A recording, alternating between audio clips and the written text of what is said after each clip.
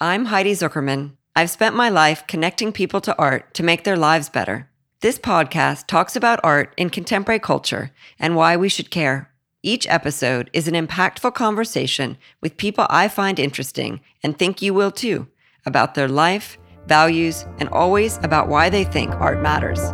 This is Conversations About Art.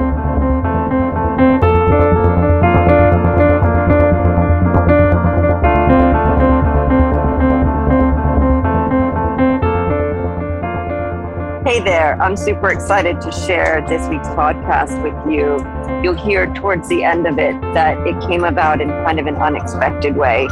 Lucy Bull and I were seated next to each other at a gallery dinner, and I didn't really know her work. So I got to know her first, and I think you'll really enjoy getting to know her as well. We'll get there in just a minute.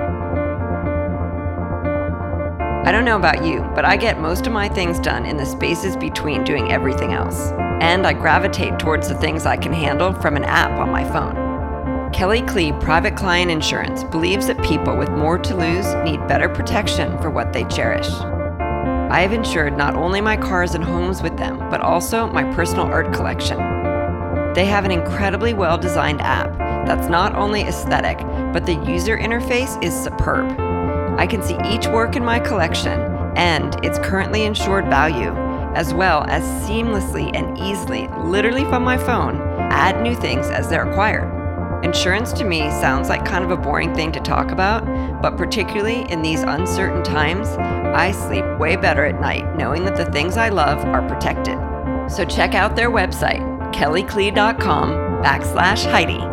That's KELLYKLEE.com/Heidi, and they will make a $50 donation to Artadia, an art charity I've recommended, for each qualified referral. These details are included in the show notes. Is there a piece of jewelry you would like to create? I'm excited to tell you about Best & Co., which offers a smarter way to acquire luxury jewelry. I wanted to create signet rings for each member of my family. Best & Co. worked with me to create a custom design and fabricate the rings. We all love them. The rings are a daily and physical reminder of our connection, even when we're not together. Whether you want to reuse sentimental stones from a family heirloom or create a piece that you've been dreaming about, Best & Co. can help you create it, and their effective and efficient business model allows them to provide significant savings to their clients. Clients regularly save as much as 30% and frequently more when compared with purchasing comparable high-quality pieces from traditional luxury jewelry retailers. So check out their website, www.bestandcoaspen.com, and use discount code Heidi2020 to receive 5% off of any item on Best & Co.'s website. I was just looking at it today, and honestly, there are a ton of things that I would like to use that discount code for. Also, if you're interested in creating a custom piece, you can email custom@bestandcoaspen.com. That's BESTANDCOASPEN.com. And mention that you heard about Best & Co. on my podcast to receive the special discount. This week on my podcast, I spoke with Lucy Bull, who makes visceral paintings that appeal directly to the senses. Synesthetic fields of shape and color, the paintings are described in sonic, tactile, even emotional terms that evade rational logic and are unique to each viewer. Worlds take shape across their varied surfaces and just as quickly fall away again. Similarly, just when the act of looking generates optical overload or disruptive dissonance, Bull's accumulations of marks reveal discernible traces of planning and hard-fought negotiations with her materials, leading the viewer back toward the concrete realities of pigment, medium, and surface. As she engages in these open-ended, painterly experiments, Bull makes room for both precision and abandon, inviting viewers to participate in ever unfinished processes of creation that she choreographs but never fully controls. Born in New York in 1990, she now lives and works in Los Angeles. She and I discussed planning to be late being seated next to each other at a gallery dinner, having your preferences taken into consideration, care and curiosity, talking at artwork, what photography misses, short-circuiting someone else's perspective, the speed of looking at art, being a graveyard shift worker, stolen time, loving doing what you love, what is foolish, the importance of fun and experimentation, a tabletop exhibition space, weird intimacy, hermit crabs, easing into working, wandering through paintings, and transferring the experience of making them.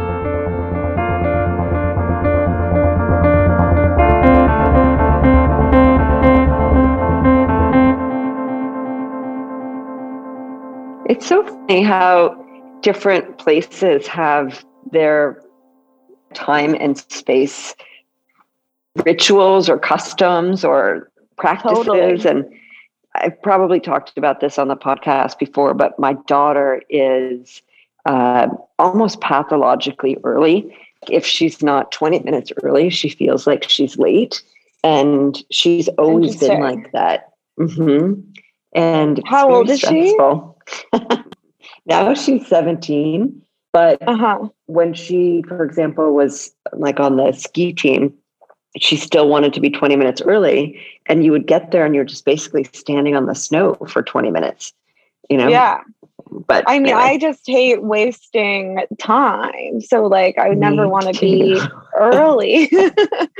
I mean, for like class and stuff like that, or like, you know, bigger things that are actually definitely going to start on time, you know, I wouldn't want to miss it. I hate being, you know, late to the movies. I love seeing the first, you know, 5 minutes. I love seeing all the title sequences, like, you know, also the previews, but, you know, otherwise, like for social functions, whenever I have something at my house and I say a certain time, I always expect people to be at least 30 minutes later.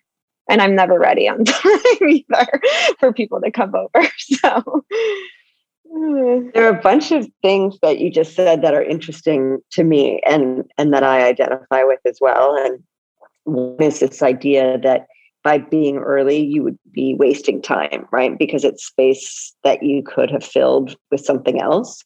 And that's definitely how I operate. Like I try and squeeze every second out of every, you know, minute out of every hour. And like it's good to plan, you know, and it's kind of important to plan to even be late, which doesn't even seem to make sense, but it does if you're someone who's busy like you and I, you know. Yeah. I went to an opening last night and there was a pre-dinner for it. And the person who invited me, I thought was so gracious because she said exactly what time cocktails were and exactly what time the dinner was, and then exactly what time the performance was, and then what time the intermission would be. And it was so gracious, you know? To then like leave it for me to figure out like where exactly I wanted to slot myself in there. Yeah, so it wasn't like the dinner that we both met at. Like I we were both starving, waiting for food for so long. I know. Well, and I mean, to not kind of take this theme too far, but one of the things that was great about this event last night was that it was managed by the same women who are managing our gala. And they know that I'm vegan. And so even though I didn't have to say anything to anyone, like when the food came to be served for me, the first course and the second course, it was vegan. And that was just a really nice touch. So yeah, that's great. It's always wonderful to realize that people are listening to you, or, you know, taking your preferences into consideration. Like I mean, whenever someone kind of goes a little bit out of their way, and, you know, in any sort of way, it always just like, I don't know, it feels really touching. I think so too. When you feel like someone does that for you, what are some things that kind of communicate that? So during the pandemic, I did these Instagram lives for Cultured magazine. And one of the things that I asked people was, what's something that happened today that made you feel loved? How would you answer that question? I think, I think it's something about them bringing up something from a past conversation, is always something that catches my attention, because I think we're always talking to so many people all the time and always, on social media and just like quickly chatting while in the midst of doing other things. It's like one of those sort of like comments really feels like, oh, it just seems like a slower, thoughtful reaction, which I mean speaks louder, in my opinion, than anything these days. Because, like, a like doesn't really mean much. Like a simple double tap on a photo doesn't mean much, but some sort of sign that they remembered something from the past, I think, really like speaks volumes. Yeah, that's a really nice answer. And you referenced when we met and we were seated next to each other at a gallery dinner. And part of my takeaway from that evening, and part of what I felt during the dinner, was I felt a lot of like care and concern from you for me, even though we had never met before. And that felt different for me. Yeah. And it it's something that I think about as I move through the world too, like who's willing to kind of make the space for the feelings or the needs of someone else. And I really felt that from you. And we talked about your work, and I'm excited to talk more about it on the podcast today. Mm-hmm. And the way that you showed up in our exchange made me even more curious about what you create, because it made me, curious about you and how you interact with people.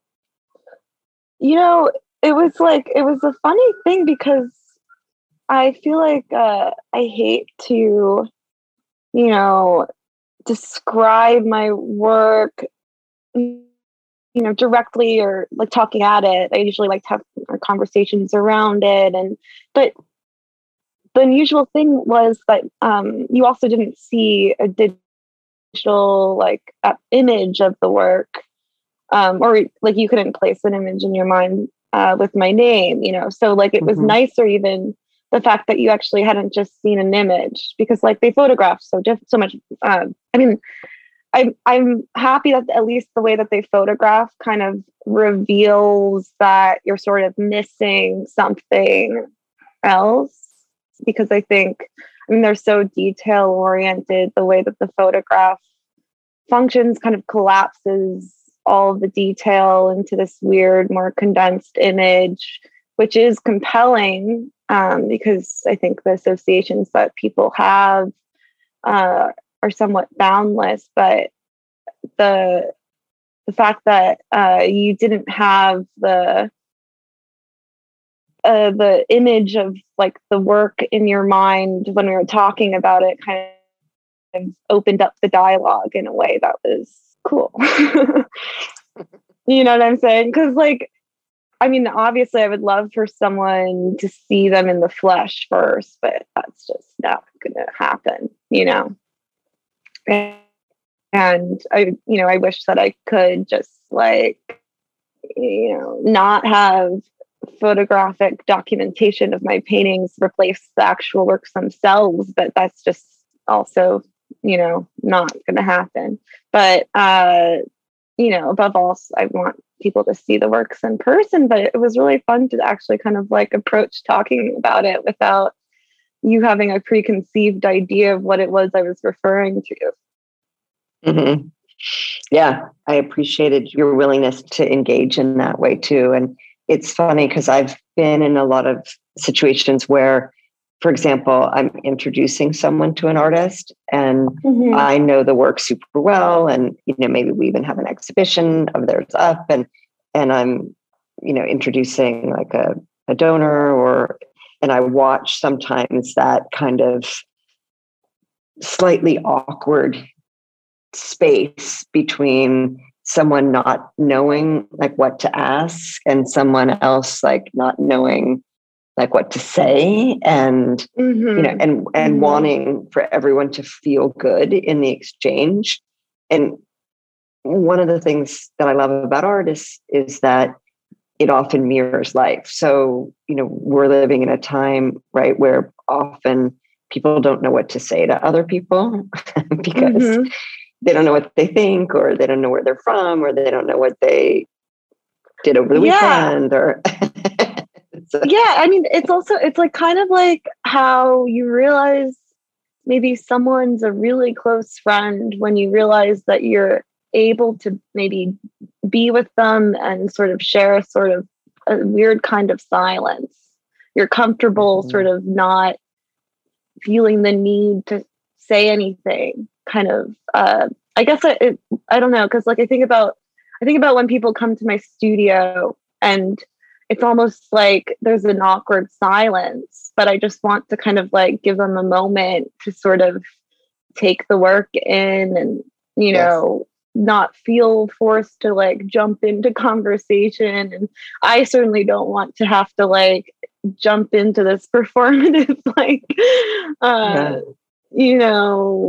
way of talking about my work. I want to let them kind of be drawn in and have their moment without me short-circuiting their experience in any way. I really avoid trying to, I have a lot of associations with my work, but I generally avoid specifically talking about them because I don't want to short circuit anyone else's reading of the work. Because if I start to point out maybe like a weird bird or something in the painting, how are they going to look at it without seeing the bird? Like, how are they going to enter it in a different way? And I'm more interested in how the subjective experience can evolve and change and shift over time. I think subjectivity is a really fascinating idea. And I think it is such a significant factor to how we are in the world. And I feel like it's not called out that much. Yeah. Yeah, it's true. It's like everyone's always trying to ask, like, what's it about? What's the meaning behind this? Before they actually think about what they themselves feel. Everyone, I think it's like important to not read about things before looking at them. Like I avoid always reading about films before seeing them for that reason. Growing up, if I ever asked my dad what a film was about, he'd say, "Oh, about an hour and a half." And I think like that's really how most forms of culture should be approached, like blindly, going in. I don't remember who talks about this, but like the Mona Lisa effect, how we're kind of robbed of our experience with viewing the Mona Lisa because we're known of it being this sort of masterpiece, but we're not able to actually have that experience of really discovery. I think about that a lot. Not to mention like all the like cameras like in front of it blocking our view and the clicking sounds of the cameras going off. And also like Monet's L'Orangerie, it's supposed to be this spiritual place for these specific paintings of his, and the architecture is built for those paintings. And and now when you go, it's not really that spiritual because there's so much, sound and like people like taking photographs everywhere. I was really sad that I couldn't go during the pandemic because I wanted to kind of have the chance to experience it without it, being crowded. I know. It's interesting how a thought comes up and then sometimes it happens. And I remember being at MoMA at some point in 2019 in New York and thinking, often I have had the incredible privilege of being there when the museum's closed or, like in the morning before it opens or, but I didn't tell anyone I was coming, and so I was just there in like, I don't know, a regular day at a regular time. And it was so full. It was like hard to like even change direction. There was almost like the sea of people, kind of moving you past works and towards the escalator and whatnot. And I thought, like, is there actually a tipping point at which there are too many people coming to museums? And then suddenly, I was there basically a year ago and I was in front of the Demoiselle d'Avignon by myself.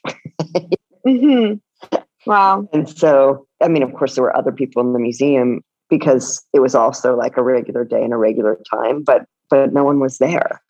And it's a totally different experience. And I do very much like looking at art with other people. And I also like the sacred experience of being alone with an object. Totally. I mean, I definitely think I prefer going to the museum alone.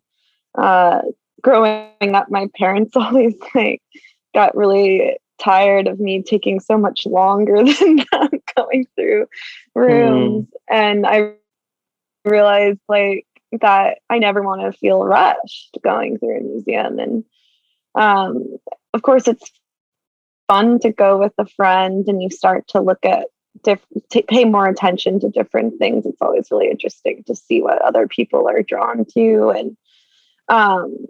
And so I do like to do that from time to time, but I definitely think it's important to go alone and to feel like you can navigate freely. Like I would hate to go, at a busy time. One of my favorite museums in LA is the Norton Simon. And it's usually not too crowded. And I feel like I can just really comfortably move through and feels like, a very personal experience over there. Do you like the Norton Simon? I do. Yeah, I like the Norton Simon, and I also I like the gardens. Are those at the Huntington? With the Japanese gardens and the Huntington Gardens are beautiful. I also love the garden at Norton Simon. Pasadena is kind of amazing. There's so many great little spots. I kind of want to move over there, honestly, so I can just make it part of my weekly ritual. Yeah. I was at Norton Simon laying in the grass and a guard came over and politely told me that I couldn't do that. But, I guess they have benches, but I was really trying to, soak it in from reclined position. Cool. I could see a chapter in my LA life moving east. It's like when I moved here, I moved to Venice, and I think I'm just slowly going east every few years. And Norton Simon's a huge draw for that, I think. Tell me what it's like for you to be in your studio. Well, I love being in my studio. I'm actually not there now. I decided to, do this call from my hammock at home in Echo Park, which is also very nice. And I feel like I'm not here enough because I'm always in my studio. Right now, my studio is somewhat temporary. I've been subletting my friend Nancy's studio, and It's very conveniently located. It's a short 10-minute drive from my place. I have the necessary windows, lots of sun. It does get quite hot in there. It's been a hot few months. Honestly, it feels like a furnace sometimes when I get there. And so I've sort of become more of a graveyard shift type worker. And so I get the studio lately around noon or 2, and sometimes work until like 2 a.m., 4 a.m., sometimes even like 8 a.m., which is really funny. Like not too long ago, I got stuck in some school traffic in the morning, and I was like, it was really weird to me. I like kind of forgot that people are up and heading to school like around that time, Amazing. And I haven't experienced that in a while, so I don't know. There's something about working through the dead of night that I really love.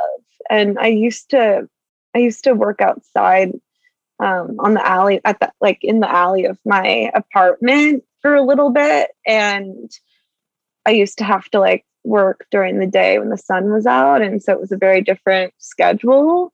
And there are some amazing perks to working outside, and a lot of animals and birds, and sometimes I would just even work without any music on because it was just so relaxing. But I definitely love like not having to be like chained to the sun in terms of like when I need to work. And I love like working through the night, and after a while no one's gonna like text you or call you and bother you. It sort of feels like stolen time. And I can't even tell you, I think most of my paintings are like finished between 4 and 6 a.m. I think that those are like these magical hours where it always feels really special when something finishes at 4 a.m.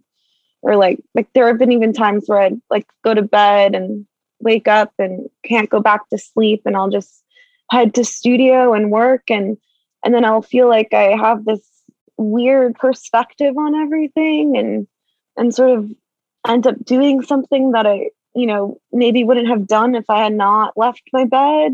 Kind of like these experiences feel really weird but magical, and it feels like you're kind of taking the reins in some sort of way, and it feels like you're kind of playing with magic because you could be sleeping.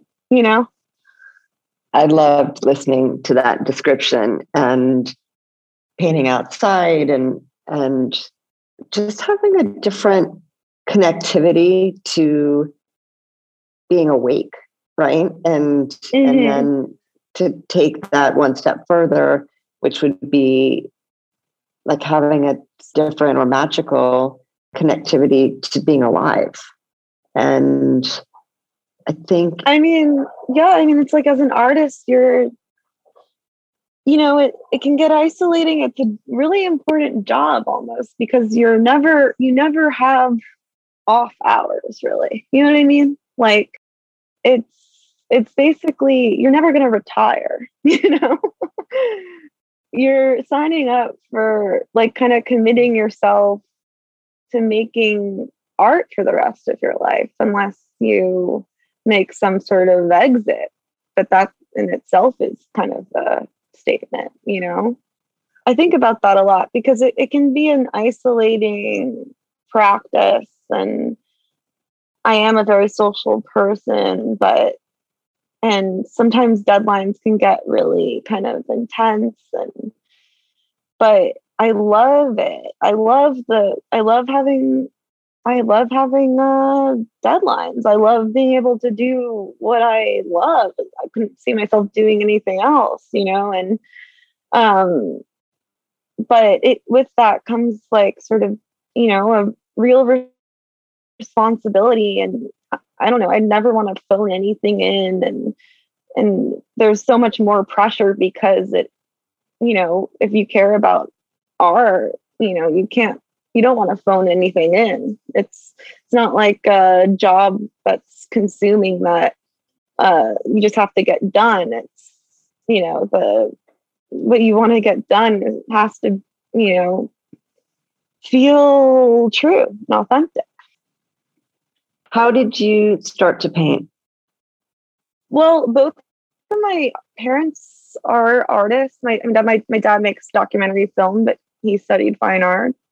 And so, I grew up in a very creative household, and my mom would do really fun projects with my sister and my sister and I would also constantly be making weird games with each other, and we were very creative together, and like would even use our dad's video camera.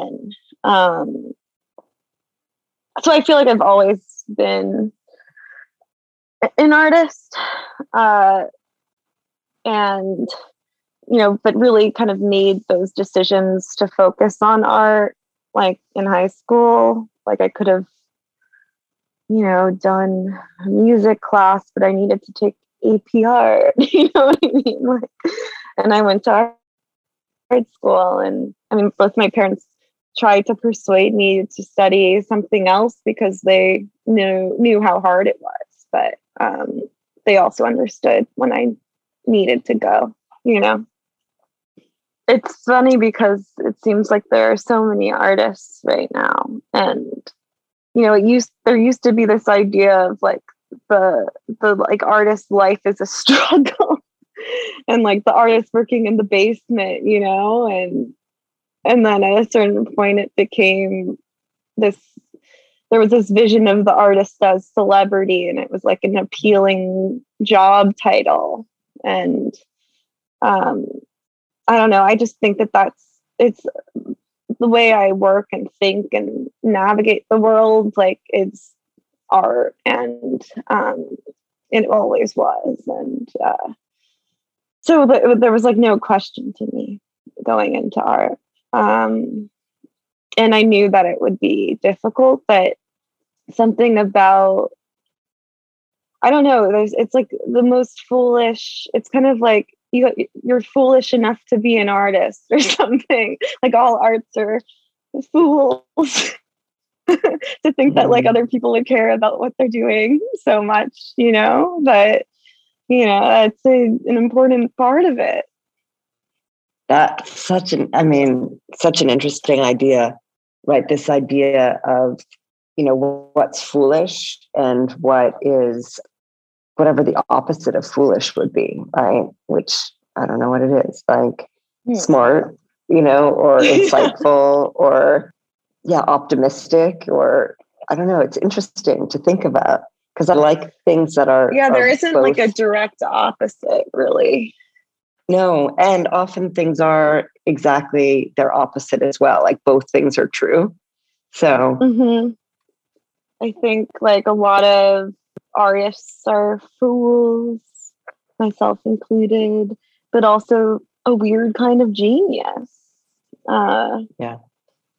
And it's, definitely a like weird with a capital W, not classic type of genius, but, and I also think that artists shouldn't really be expected to articulate what they're doing. And it's funny because I think a lot of the artists that are successful are more business minded and are able to do that. And it's sort of unfortunate that some real art geniuses aren't championed because they're unable to kind of cross over into business realm. But they should be able to just, make their work and not have to talk about it, I think. when I was in art school, I think that sort of plagued me, this idea of like having to explain myself and what I was exploring. And it felt very limiting at the time. And I was too concerned of who my audience was and what they would respond to. And it wasn't until well after I left and graduated that I feel like I really made work that was for myself, that I wanted to see and what felt true to me. And that's also when others started to respond to it, you know? Yeah. When you were talking about how it requires maybe a certain foolishness to be able to be an artist, and I see it as like a positive, right? Like not being so kind of hewn in by convention or expectation, and being open to, you know, all the possibilities. And when you talked about why that term would be associated with being an artist instead of something which was maybe an economic consideration, which is what maybe some people would associate with like a foolishness of being an artist.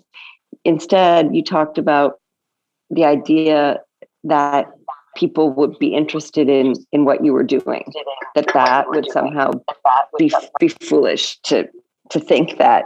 And then to just now share that once you kind of let go of those notions of doing something for someone else and just creating from a authentic, perfectly authentic place, that's when the flow started to happen. It's interesting how all of those things are kind of connecting. Yeah, I mean, I think it's really important to have fun and feel like you can experiment and play, and that's when really like exciting things happen. Eventually, if you continue to work at something and experiment, you'll hit a vein, and that's, I think, really exciting. And also like not really concerning yourself with an audience, or, you know, just like sort of really preserving the process. I think it's really important because I mean, art is a visual language, and it's also a place for the mind to wander, and for the subconscious to dwell. And for instance, I mean, it's a scary time right now. Like, I feel like art should be a place where the taboo can be explored, and we're in a cancel culture world right now, and that's when things are really getting scary. I think when people aren't exploring their subconscious, and, you know, and not sublimating their desires in art making, but like that's when things maybe will get pretty scary, when people like actually just kind of like, you know, actually start to act on their subconscious instead of sublimating it into a form of art making, you know? Can you say more about that? I feel like I'm like, you know, meandering and rambling and like we could go in so many different directions with this, but that is something that I think about a lot. You recently curated a show. It's up now. It looks amazing. Is it the first show that you've curated? And I'm really interested in the idea of the show, and also from my perspective, how it might connect, at least for me, to ideas that I think are in your work, but I'd love to hear you talk about it. Firstly, it's not the first show I've curated. I actually have a project space that I call From the Desk of Lucy Bull. And I started that out of my apartment in 2017. And with that, it's called From the Desk of Lucy Bull because it started as a tabletop exhibition space. I had this salvaged long piece of wood that had like a layer of metal on top of it that I salvaged from the walk streets of Venice and lugged up to my apartment and placed on some mini sawhorses. So it's not even much of a desk as much of a coffee table. And it was in my studio in East Hollywood at the time. And I wanted to kind of just create a space where I could invite friends to have a more intimate viewing of art.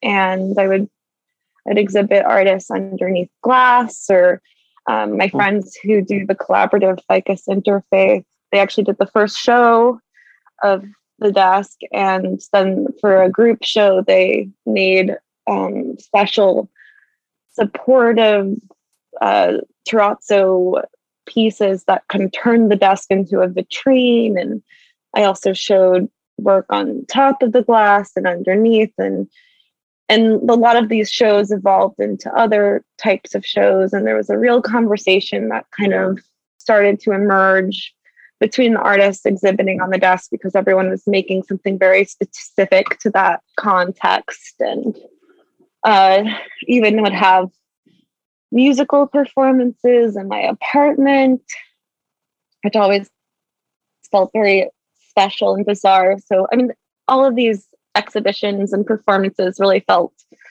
like something that wouldn't have happened otherwise. And I kind of wish that there would be more DIY culture in LA. Like, I feel like there is a culture here of that, but it seems to be diminishing, or maybe I don't know about everything.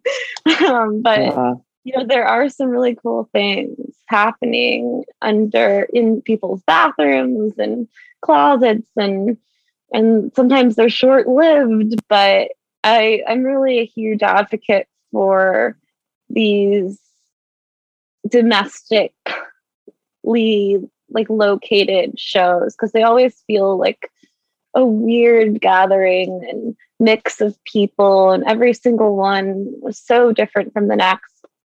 And I even did this weird series of shows called From the Christmas Tree of Lucy Bull, and I did those in 2020. I curated them with my friend Naoki Tsurushiro, who's also a great artist, and he's one of the directors at Bellamy, where I curated the group show that you just mentioned. And we asked about like 30 artists for each of those shows to make something for the tree. We would have like a certain artist do the angel, quote unquote, an angel. And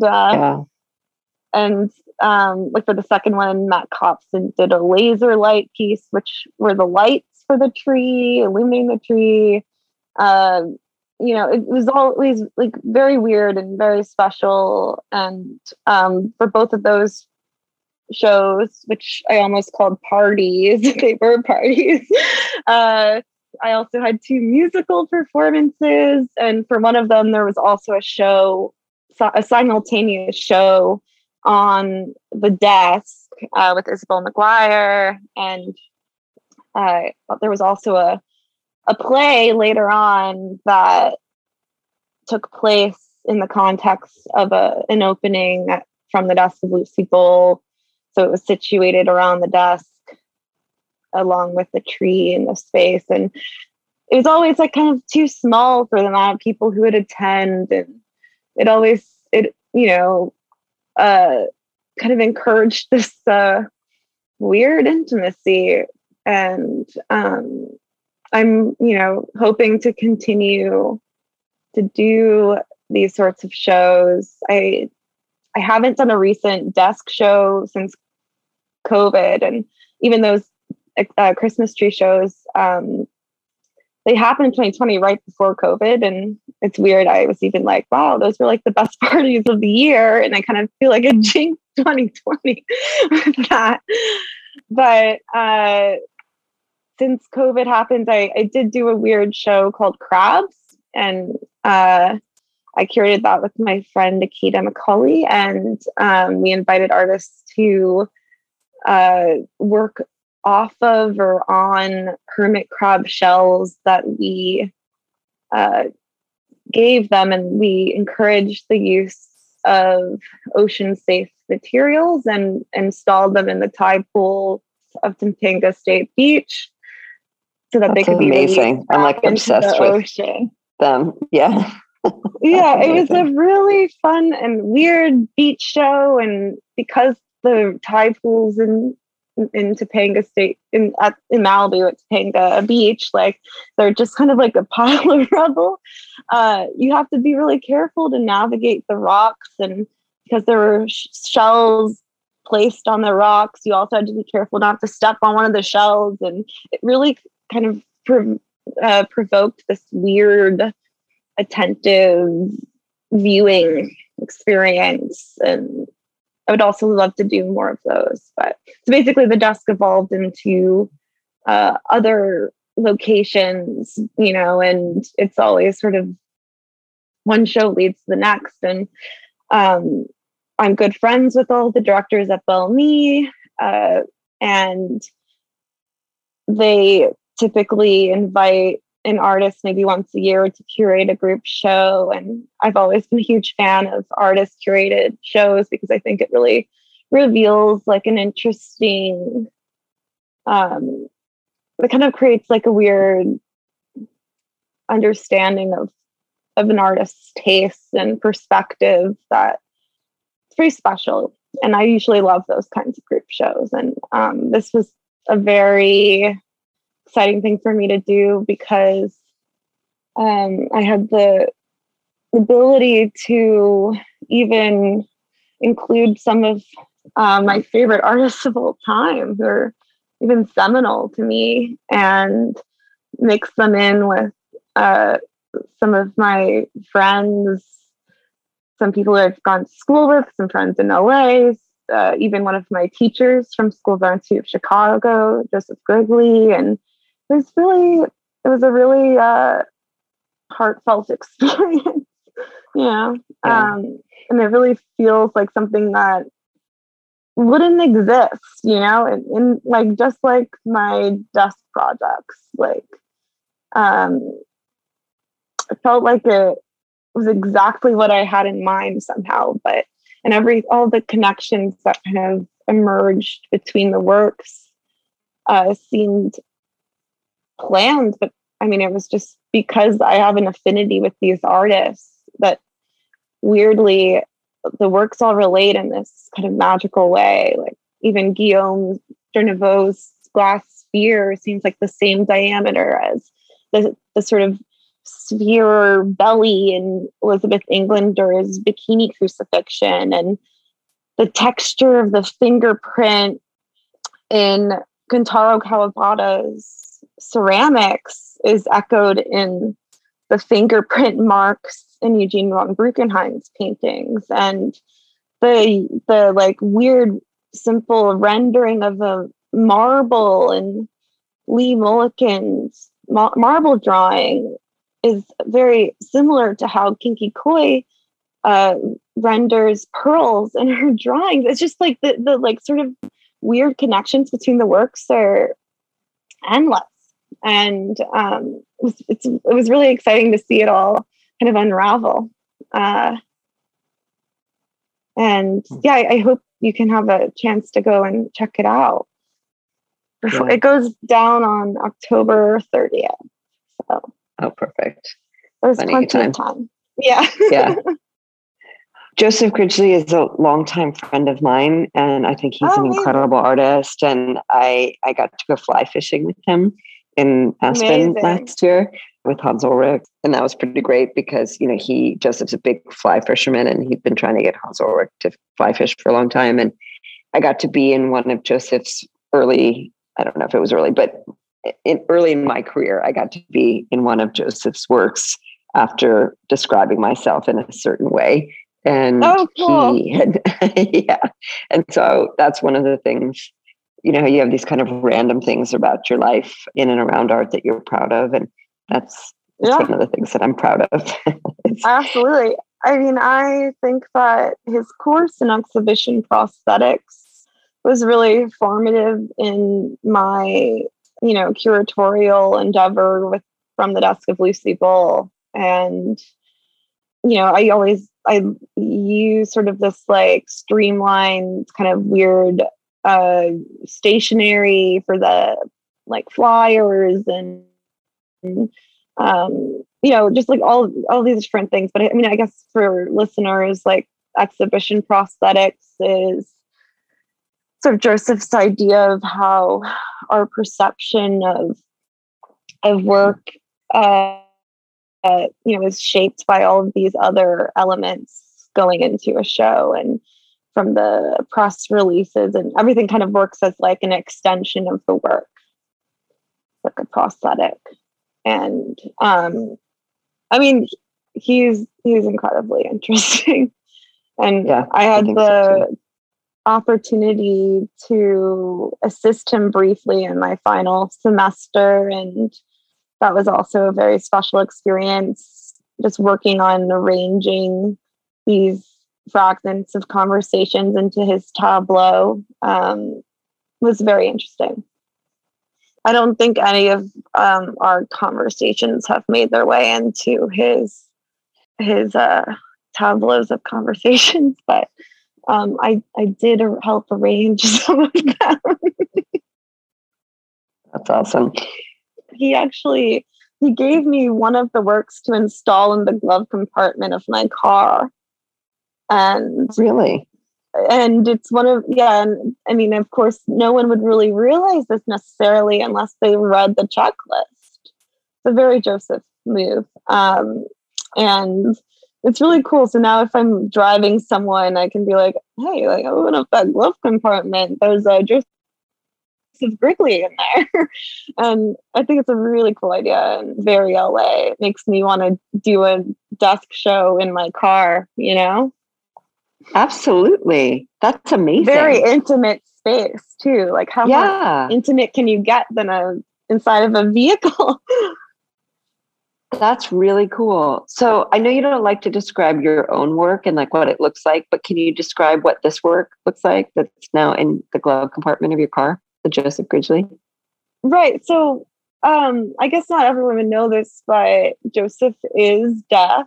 And so he accumulates a lot of ephemera from fragments of conversations, because I mean, he can read lips, but sometimes he will ask you to write down what you're trying to say, and then he'll take these sort of fragments of conversation and make works out of them. And this is just sort of an assortment of different fragments and pieces of ephemera from conversations, and some of them are car related and others are not.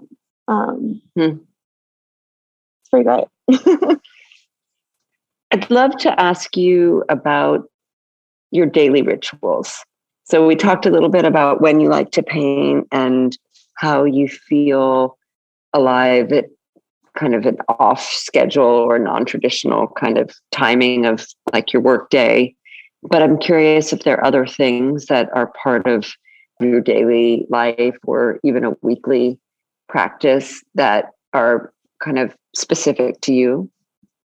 I generally wake up and immediately make some pour over coffee and I'll check my email, and hopefully most days I'll feel like I have time to like do a little, 30-minute workout video. I think that usually, gets my kind of head in place.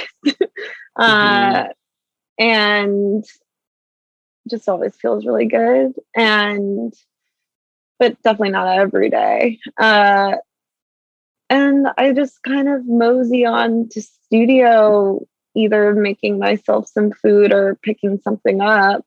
one of my favorite spots, and I'll kind of like bring it to studio, or like have another beverage once I get to studio, and I just like look at what I've been working on the night before. And yeah, I pretty much just go straight there, because I'm usually always like pretty antsy to get to work.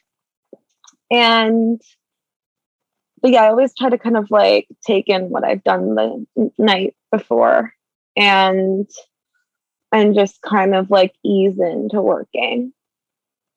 And usually that involves putting on certain music, or maybe like a podcast, or maybe I like call a friend.